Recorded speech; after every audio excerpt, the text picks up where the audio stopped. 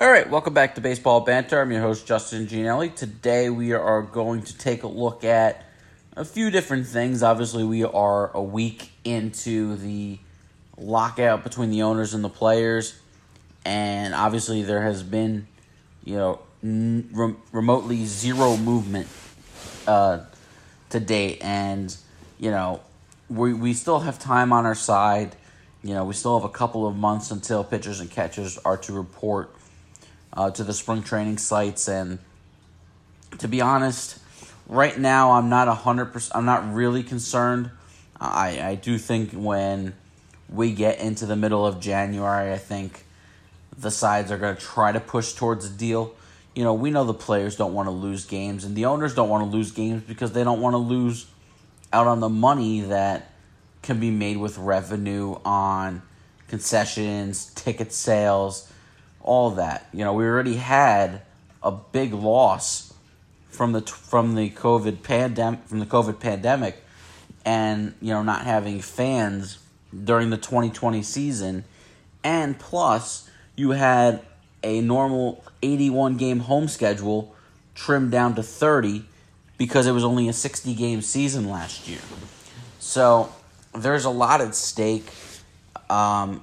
We'll see what they try to do on the field, what they try to do for salary structure, and all of that. And it's going to be interesting which side blinks first, because right now, from what we saw last week in Dallas, there really isn't much movement between the two sides right now.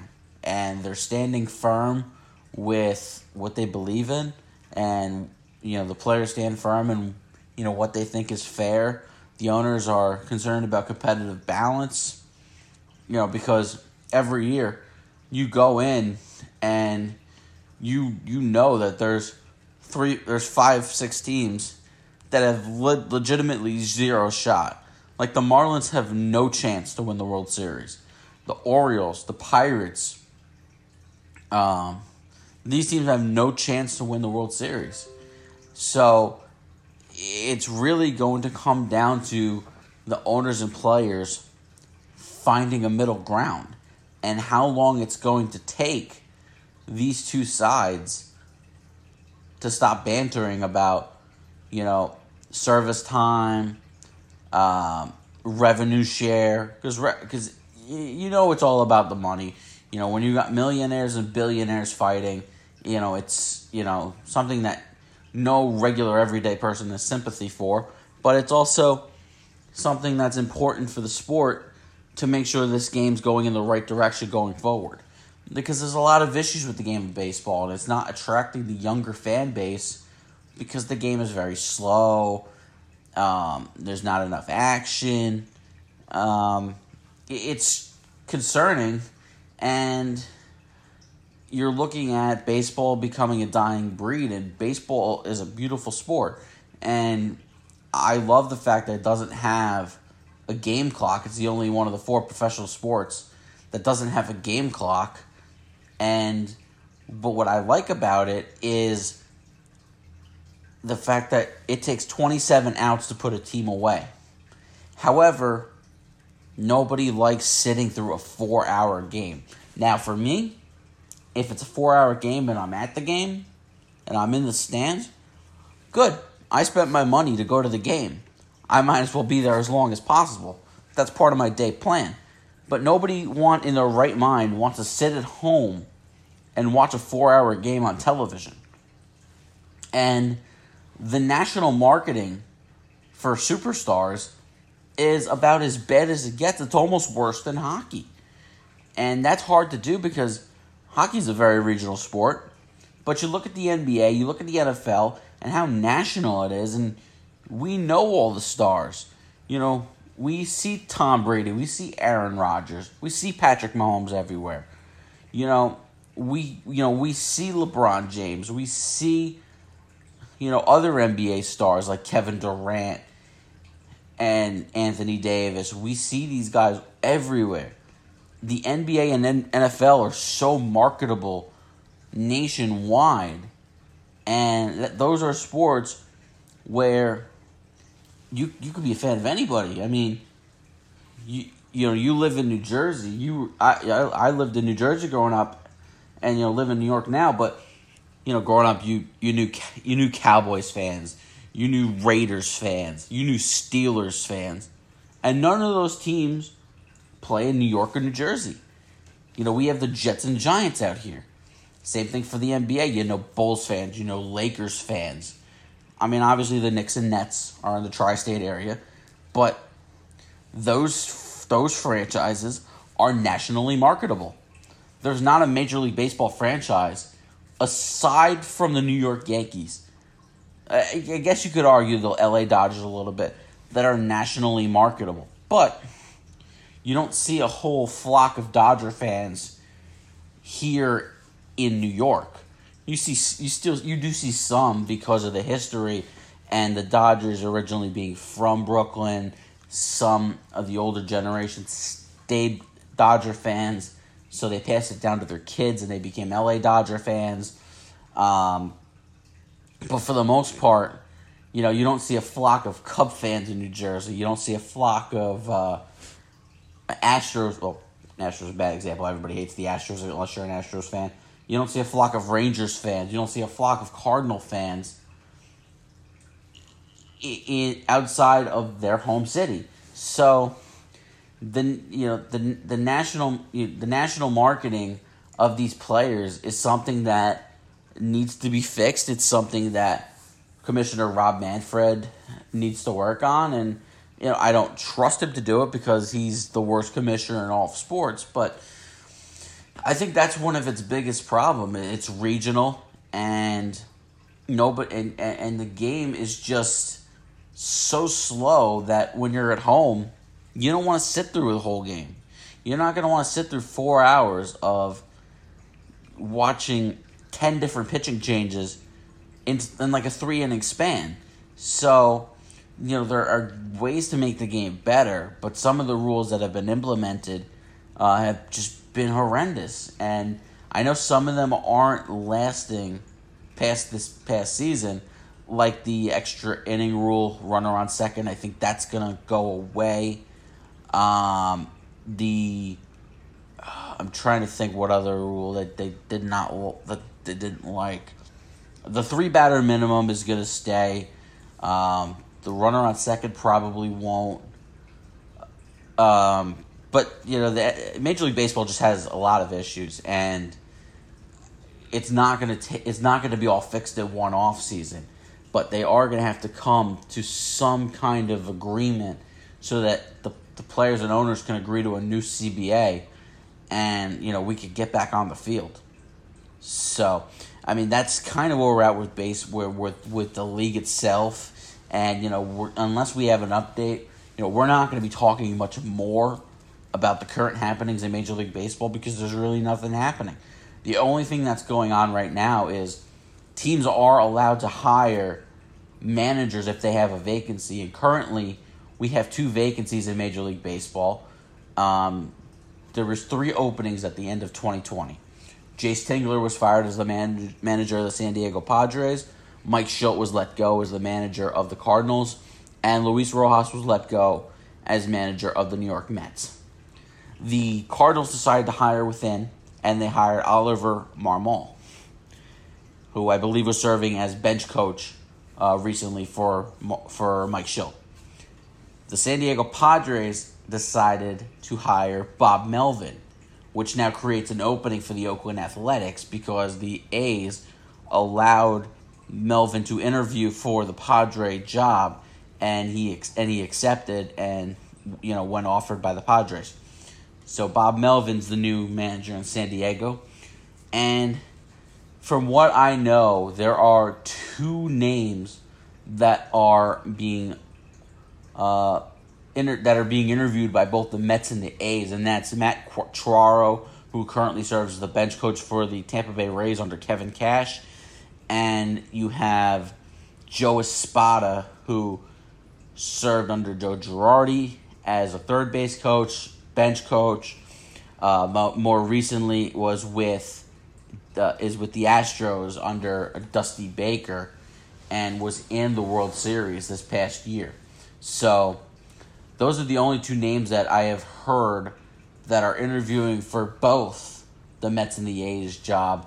We'll see where the A's job takes them. I think they're going to go with a younger manager. And the Mets I'm going to save for a little later because I want to go in-depth on the Mets. But, just looking at the A's real quick, they're kind of breaking down their team. There's been a lot of talks about trading Matt Chapman. There's been a lot of talks about trading Matt Olson, Sean Manaea. So there's clearly thinking of breaking it down.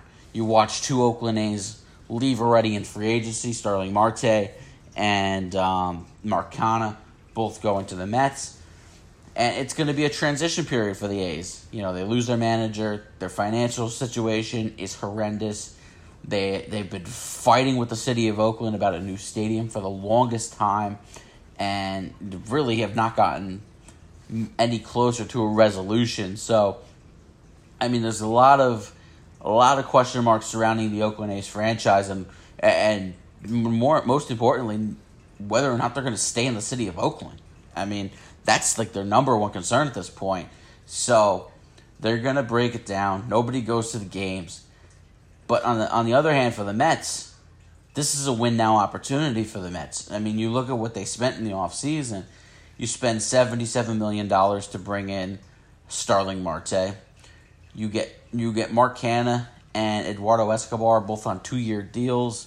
I believe it was 2 for $20 for Escobar and 2 for $27.5 million for Mark Canha. And then obviously the big ticket item so far was Max Scherzer, the 3 years, $130 million contract.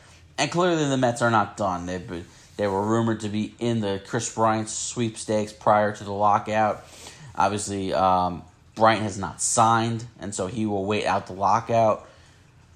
I know this one's unlikely, but Carlos Correa is still out there. There's still some names that are going to be out there, and we'll see what the market looks like once the lockout's over. And we'll certainly detail that once we get closer to a resolution and the markets heat back up for these players. But before I get into the Mets managerial search, I want to talk about the Hall of Fame. And last week, on Sunday, actually, there were 6 new members added to the Hall of Fame. Now, this is not the Baseball Writers. This is not the Baseball Writers Association.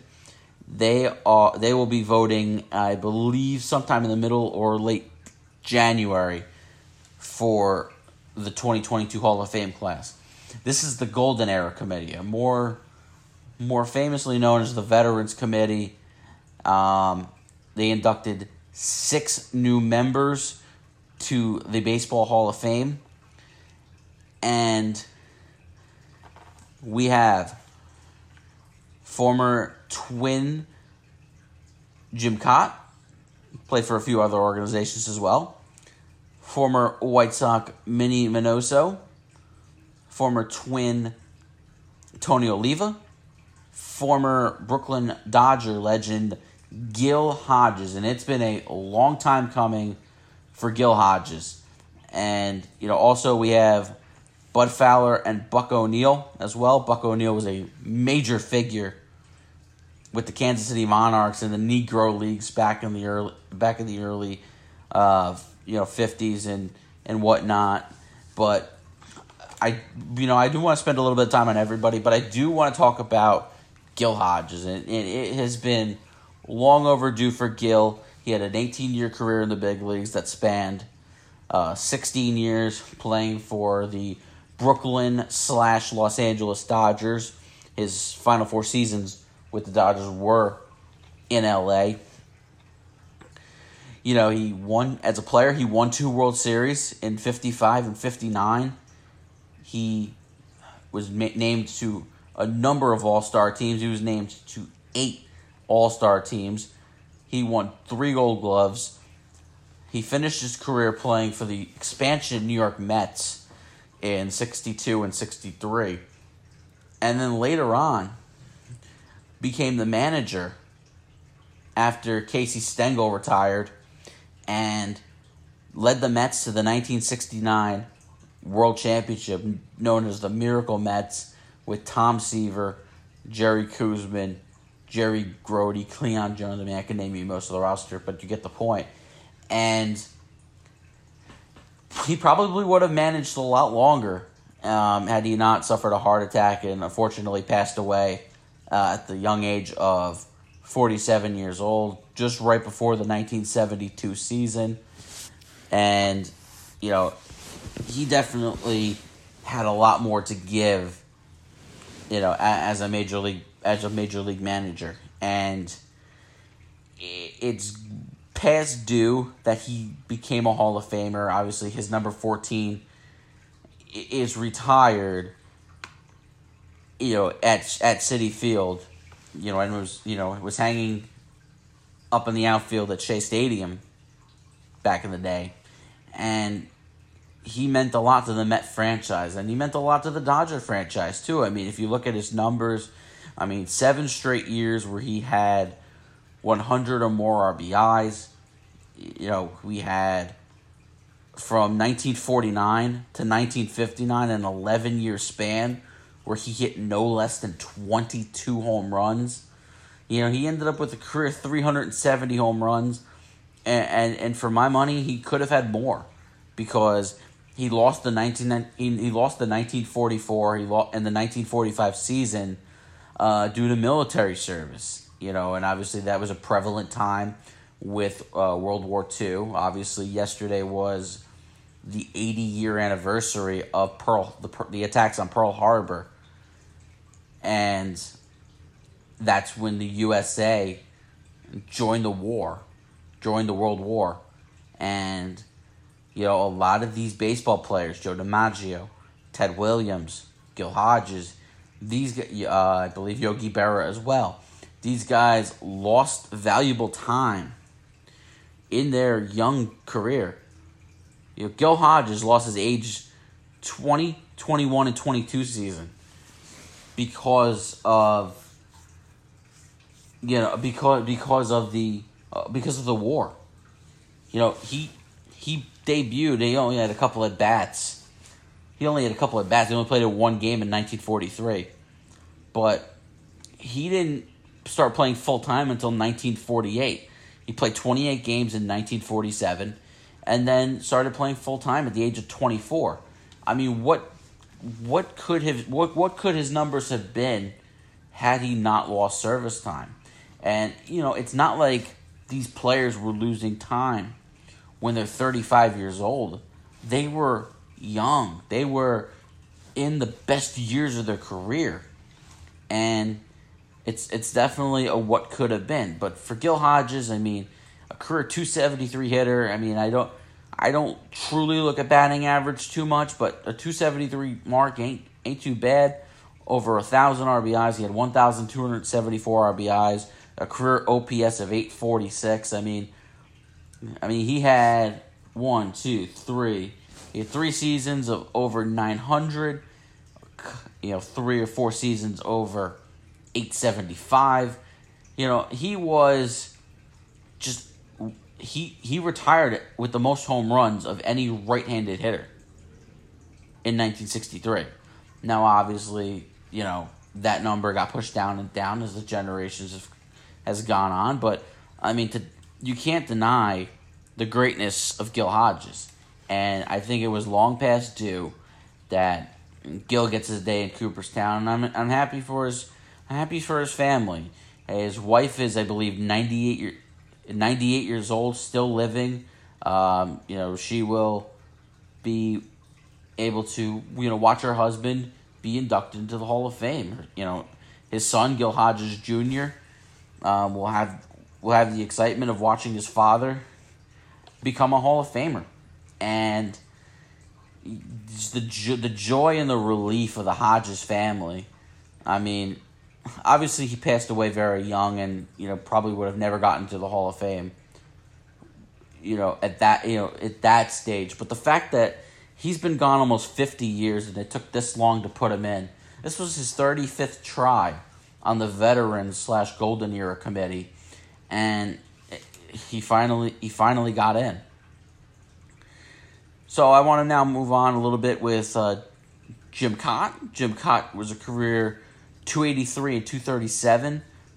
Pitched in almost 900 games, 898 to be exact. Started 625, even posted 17 saves. A career 3.45 ERA. A guy who had a great career. I mean, he's a guy who he took the ball every fifth day. One of the greatest defensive pitchers of all time, a 16-time Gold Glover, a 1982 World Champion with the St. Louis Cardinals, teammate of Keith Hernandez, by the way. 3-time All-Star. This is a guy who had a very, very long, successful career, and has given so much to the game.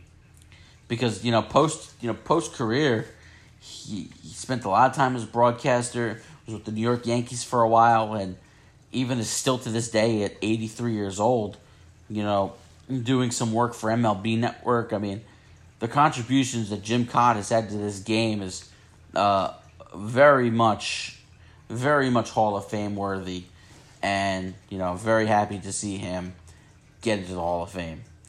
Minnie Minoso, another guy who is inducted into the Hall of Fame, spent some time in the Negro Leagues, eventually got to the American League in 1949 with the Cleveland Indians, and then played the bulk of his career with the Chicago White Sox, where with the White Sox in 12 years, posted a career 304 average with 808 RBIs, over 1,000 RBIs for his career.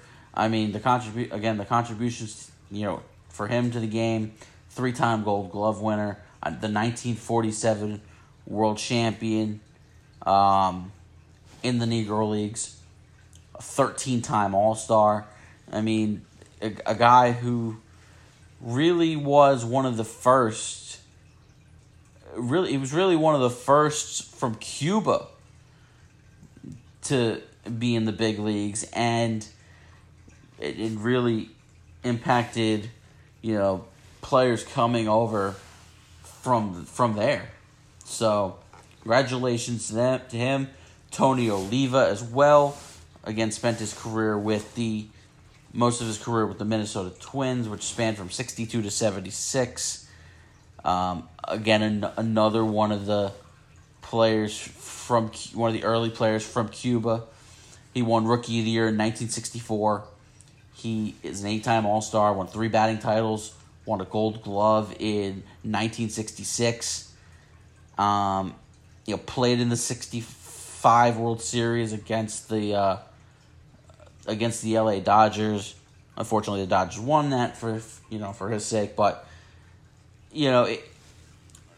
Major League Baseball recognizing their past, and this is a great moment for old-time players who really should have gotten their due years ago, and they're going to be finally, and I believe Tony Oliva and Jim Cott are still living, so they will be able to formally, knock on wood that they're still with us come July.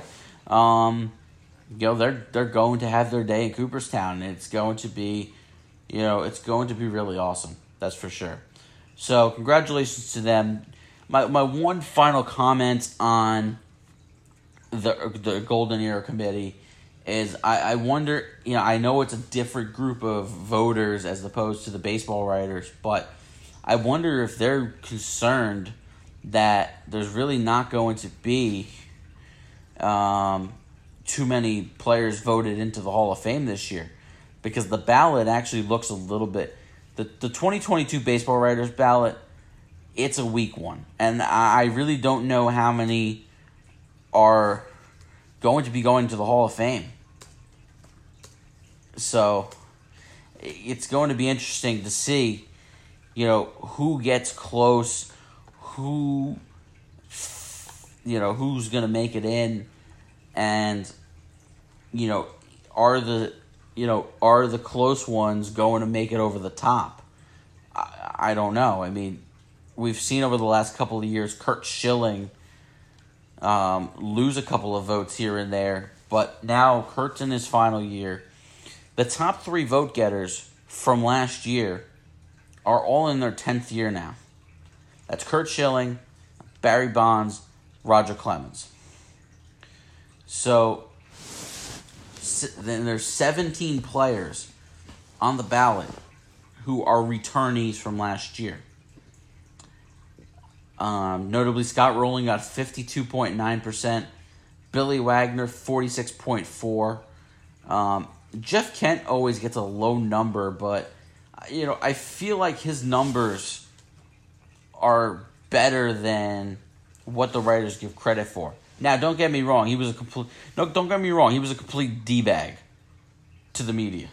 The media didn't like him. The media didn't like Barry Bonds, but this guy was a 5-time All-Star. He won the MVP in 2000. I mean, he's one of the great power-hitting second basemen of all time. 377 home runs, 1,500 RBIs. Played 17 years in the big leagues with the Blue Jays, Mets, Indians, Giants, Astros, and Dodgers. And certainly it should be up for consideration for the Hall of Fame. Now, he was in the 30s. He was at 32.4%, and now he's in his 9th year. I don't know that he's got 43% in him over the next 2 years. Remember, you have to reach the 75% threshold in order to be inducted into the Hall of Fame. And again, the high vote getter last year was Curt Schilling. He got 71.1%, so he fell short by about 4%, and he's heading into the final year. Now, I had never viewed Curt Schilling as a Hall of Famer. I thought he was a terrific pitcher in his day. What he did with the 2001 Diamondbacks, the 2004 Red Sox, the Bloody Sock game. He won an NLCS MVP with the Philadelphia Phillies. That was with the D-backs, but he got to the World Series with the Phillies in the 90s. He won the World Series 3 times, twice with the Red Sox, once with the 2001 Diamondbacks, 6-time All-Star. I mean, Curt Schilling was a terrific pitcher. But, when I look at his career numbers, 3.46 ERA, little bit high. He did strike out over 3,000 hitters, 3,116 to be exact. 216 wins, 146 losses, so I like the win-loss ratio. But again, I don't look at it that much. Curt Schilling never won a Cy Young Award. And I think for me as a pitcher, that is, for a pitcher, that is pertinent to be on the criteria. I really think that you need to be a Cy Young winner. You need to rack up a couple awards. I like to see bold type on your Baseball Reference page. And twice he did lead the league. He did lead the majors in wins. He led the league in 2001, 22-6, and 2004, 21-6, and finished runner-up 3 times for the Cy Young. However, I do believe that winning a Cy Young or 2 really beefs up the resume, and I think that's the one thing that's missing from Curt Schilling's resume. Now, there are a bunch of new members on the ballot this year. Now, a ton of them are going to just completely get knocked off. Like all these guys in the first year, like A.J. Pierzynski and Jonathan Papelbon and Tim Lincecum and Jake Peavy. Those guys are not even going to get the 5%. I mean, what are we doing here? But again, you meet the criteria when you accrue a certain amount of WAR, I believe it is. I'm not sure exactly what it is aside from being in the league 10 years. You have to be in the league for at least a decade, and then there are certain other criterias that I'm not 100% certain on. But looking at the newcomers, with the whole Barry Bonds and Roger Clemens thing, and that's the whole can of worms that we have to go over year after year. What do you do with the steroid guys? Because you have Alex Rodriguez, another known steroid guy, and David Ortiz, who was in the Mitchell report, but I don't believe he ever failed the test. Once they began, cracking down. And when you look at David Ortiz, I mean, it's never talked about with him. It's really never a topic of conversation. And he's a guy who with 541 home runs, he drove in 1,768 1,768 runs. I mean, I don't know that David Ortiz gets in on the first ballot, but I do believe it's possible. And then these other guys, Justin Morneau, not going to get in. I think Morneau might stay on the ballot for a couple of years. Prince Fielder is going to be an interesting case because his career got cut short due to the neck issue. I don't know how his numbers are going to stack up in the eyes of the Hall of Fame voter. But guys like Jimmy Rollins, Mark Teixeira, they all had really good careers, but they don't. Nobody screams Hall of Fame. David Ortiz does in my opinion, and I'm gonna reveal now who I believe I would vote for if I'm given a ballot as a baseball writer. So I would vote for David Ortiz. He's the only first-timer that I'd vote for. And I wouldn't vote for Alex Rodriguez because I think, he's a complete D-bag. Let's put it clear. I mean, from the lying to Katie Couric to going on Mike Francesa's show to vehemently deny any use of steroids, and then he gets suspended. Gets suspended a whole year. I mean, there's just so much baggage surrounding Alex Rodriguez. Same with guys like Manny Ramirez and Sammy Sosa. These guys got busted and disciplined for it. Well, not so much Sammy Sosa, but Manny Ramirez got suspended for PEDs. Sosa was more suspected, and then he didn't look good when he was on Capitol Hill testifying with Mark McGwire, Rafael Palmeiro, and those guys were all disgraced. And the question is going to really be how many guys are currently in the Hall of Fame that have used steroids? We don't know the answer, but the belief is that there certainly is a few.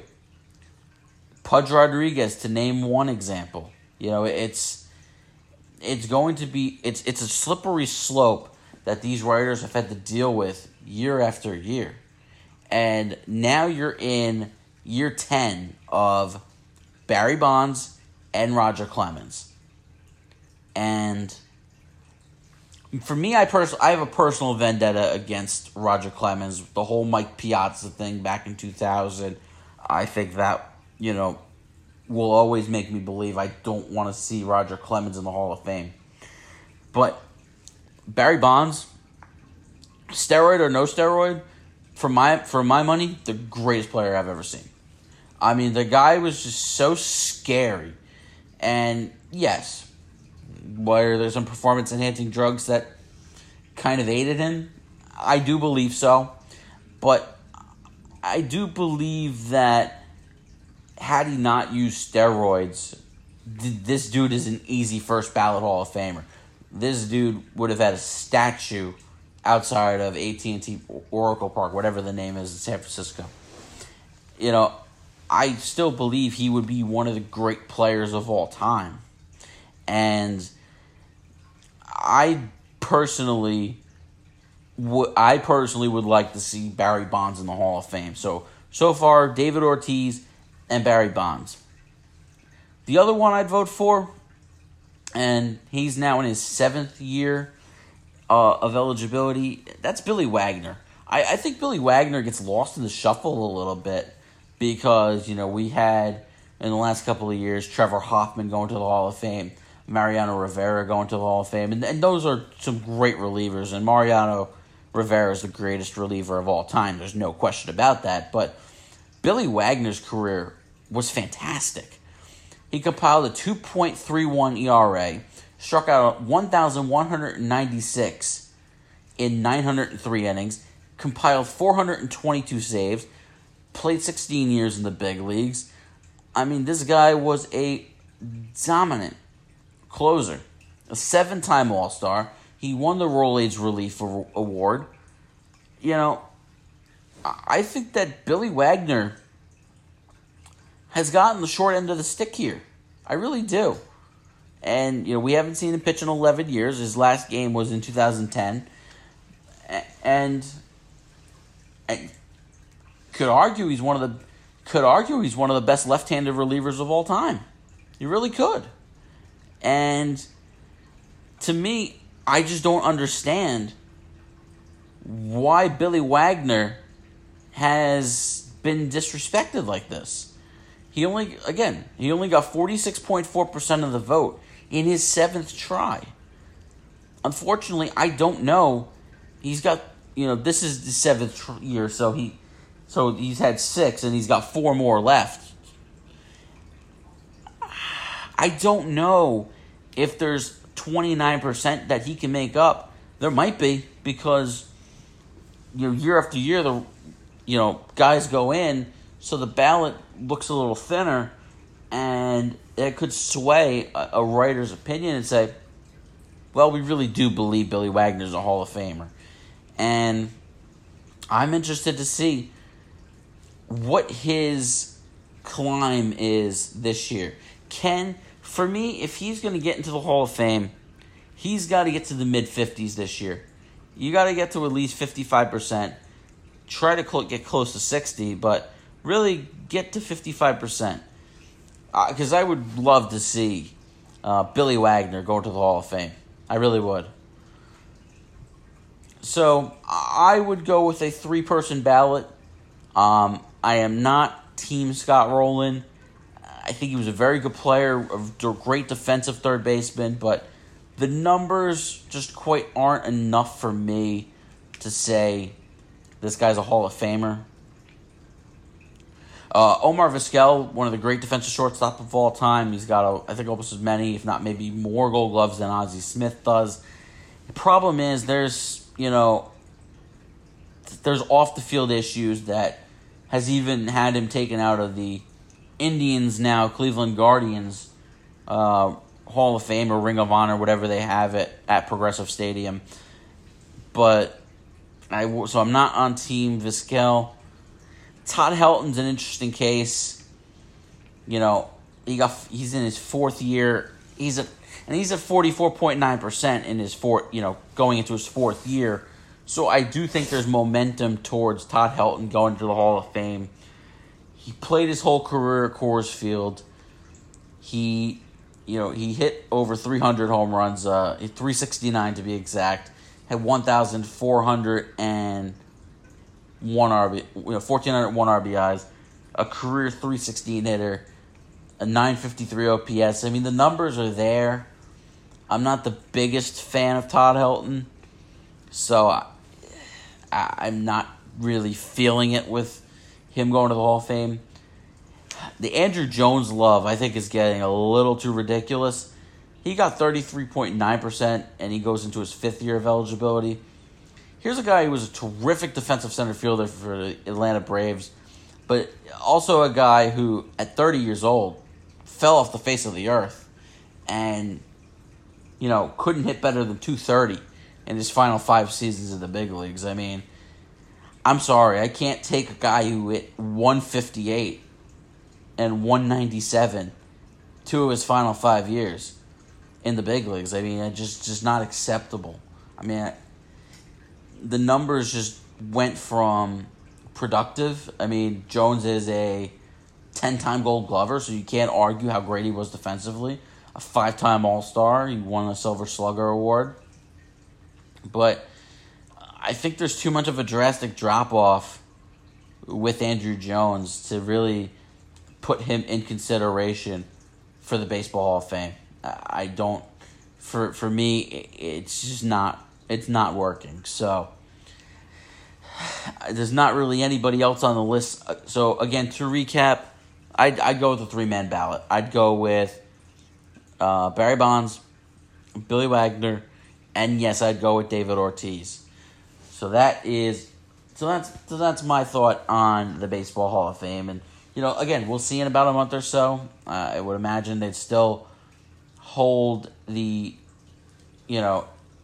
election in January despite the MLB lockout. I don't think that's got anything to do, and affect it one way or the other. All right. So on another topic, I'd like to talk about more in depth. We did briefly mention the managerial openings and the New York Mets managerial opening specifically, but I want to go in depth on it now.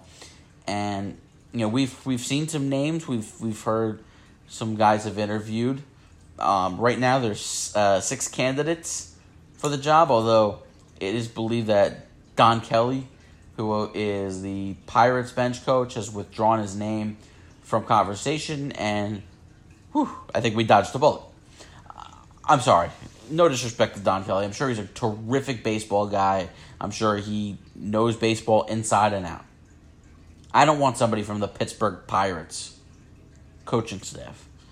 I mean, Pittsburgh Pirates is just known for losing. No thank you. So, here's what we know in regards to the Mets managerial search. It is believed that Matt Quatraro, who is the Rays bench coach, has interviewed. He is or is scheduled to interview with the Oakland A's if he hasn't already. Joe Espada, I believe, is set to interview tomorrow, if I'm not mistaken. Today, Buck Showalter was being interviewed, and I believe also Bob Guerin, the former Met bench coach under Terry Collins, who has been with the Dodgers in recent years. He's been to the World Series 4 times in the past 7 years. So I mean, he's been on good coaching staffs. You have Brad Ausmus, the former Angels and Tigers manager. I'm looking up Andy Martino of SNY.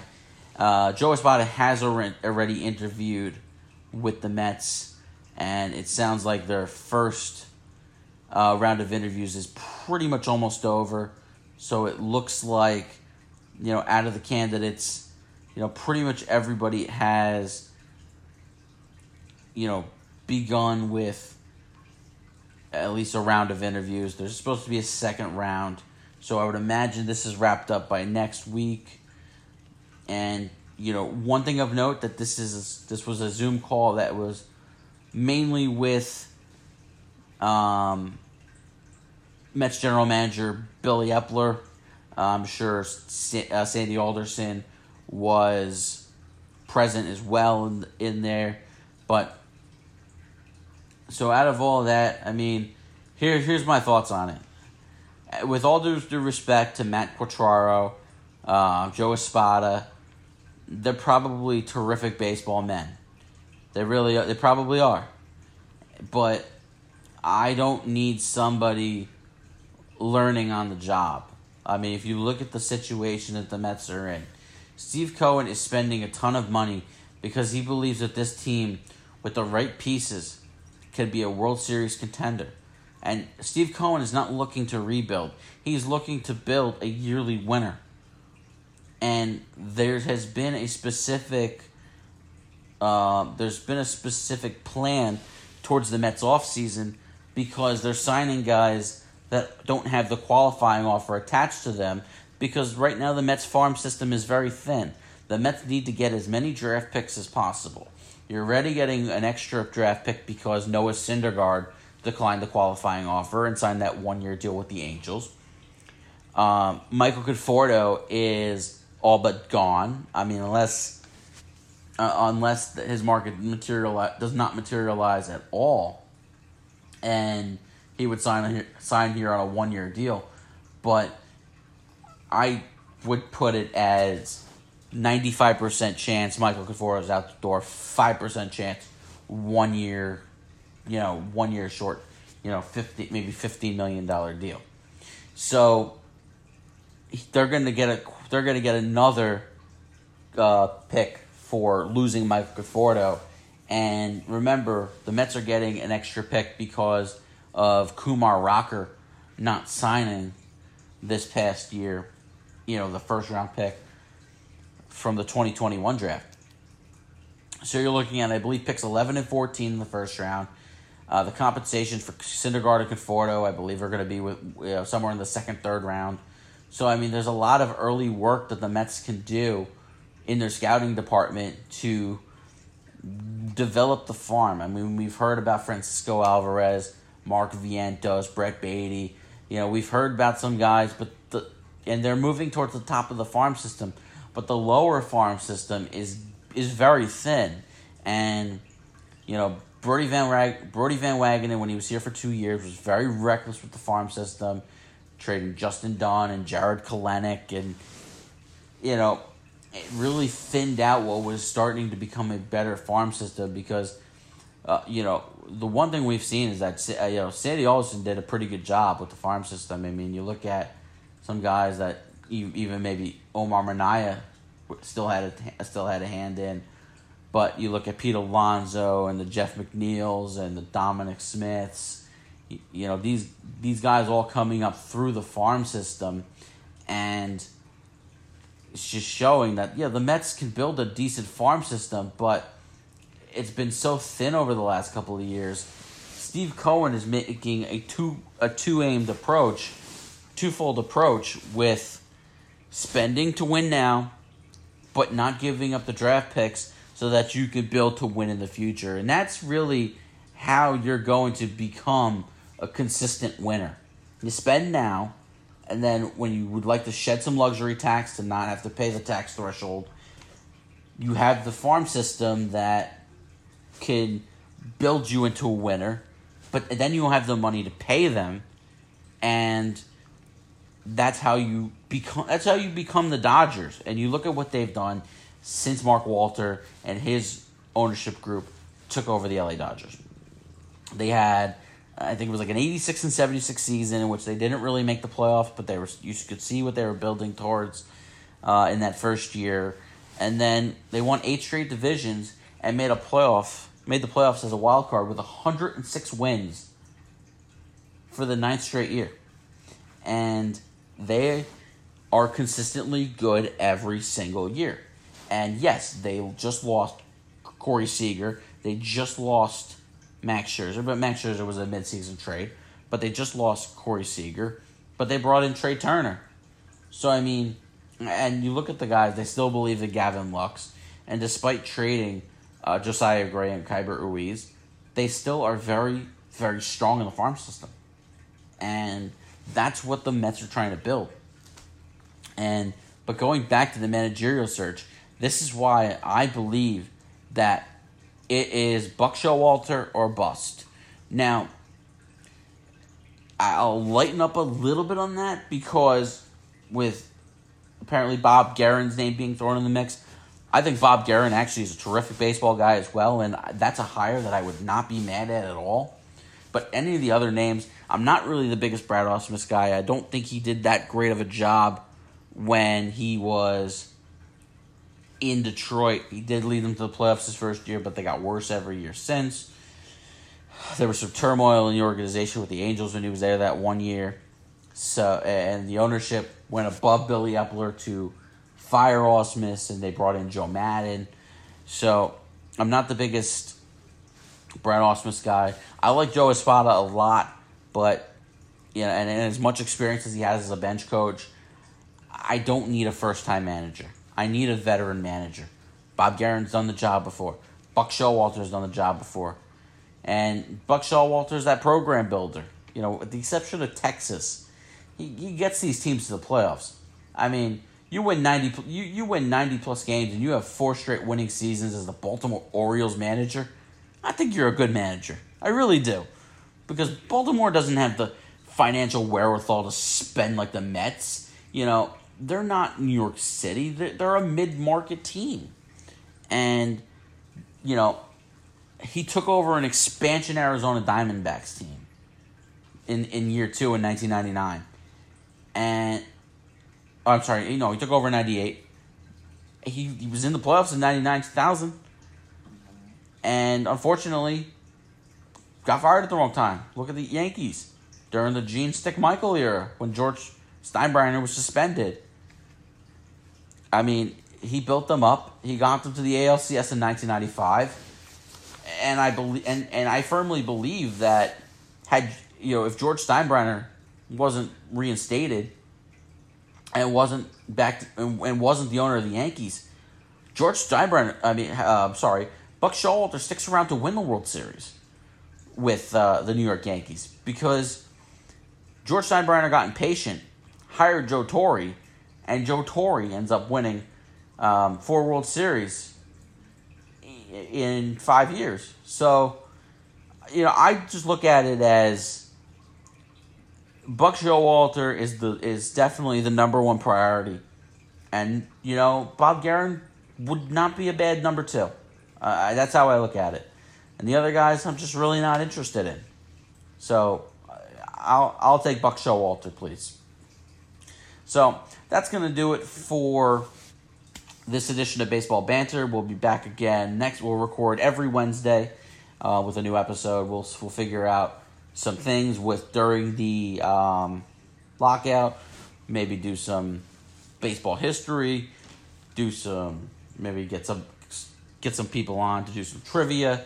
We'll come up with the whole set of things that we can kind of entertain ourselves during the lockout. But and if any news, we'll break down the Mets managerial hire probably next Wednesday because I do believe that they'd like to wrap this up quick.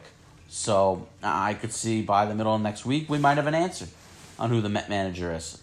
So, and I also before I sign off, I want to thank Tom Bryce. Tom is the station manager of SportsWire Radio, and he is now airing my Baseball Banter episode. So I want to give a huge shout out to the Reverend Tom Bryce. He does a terrific job.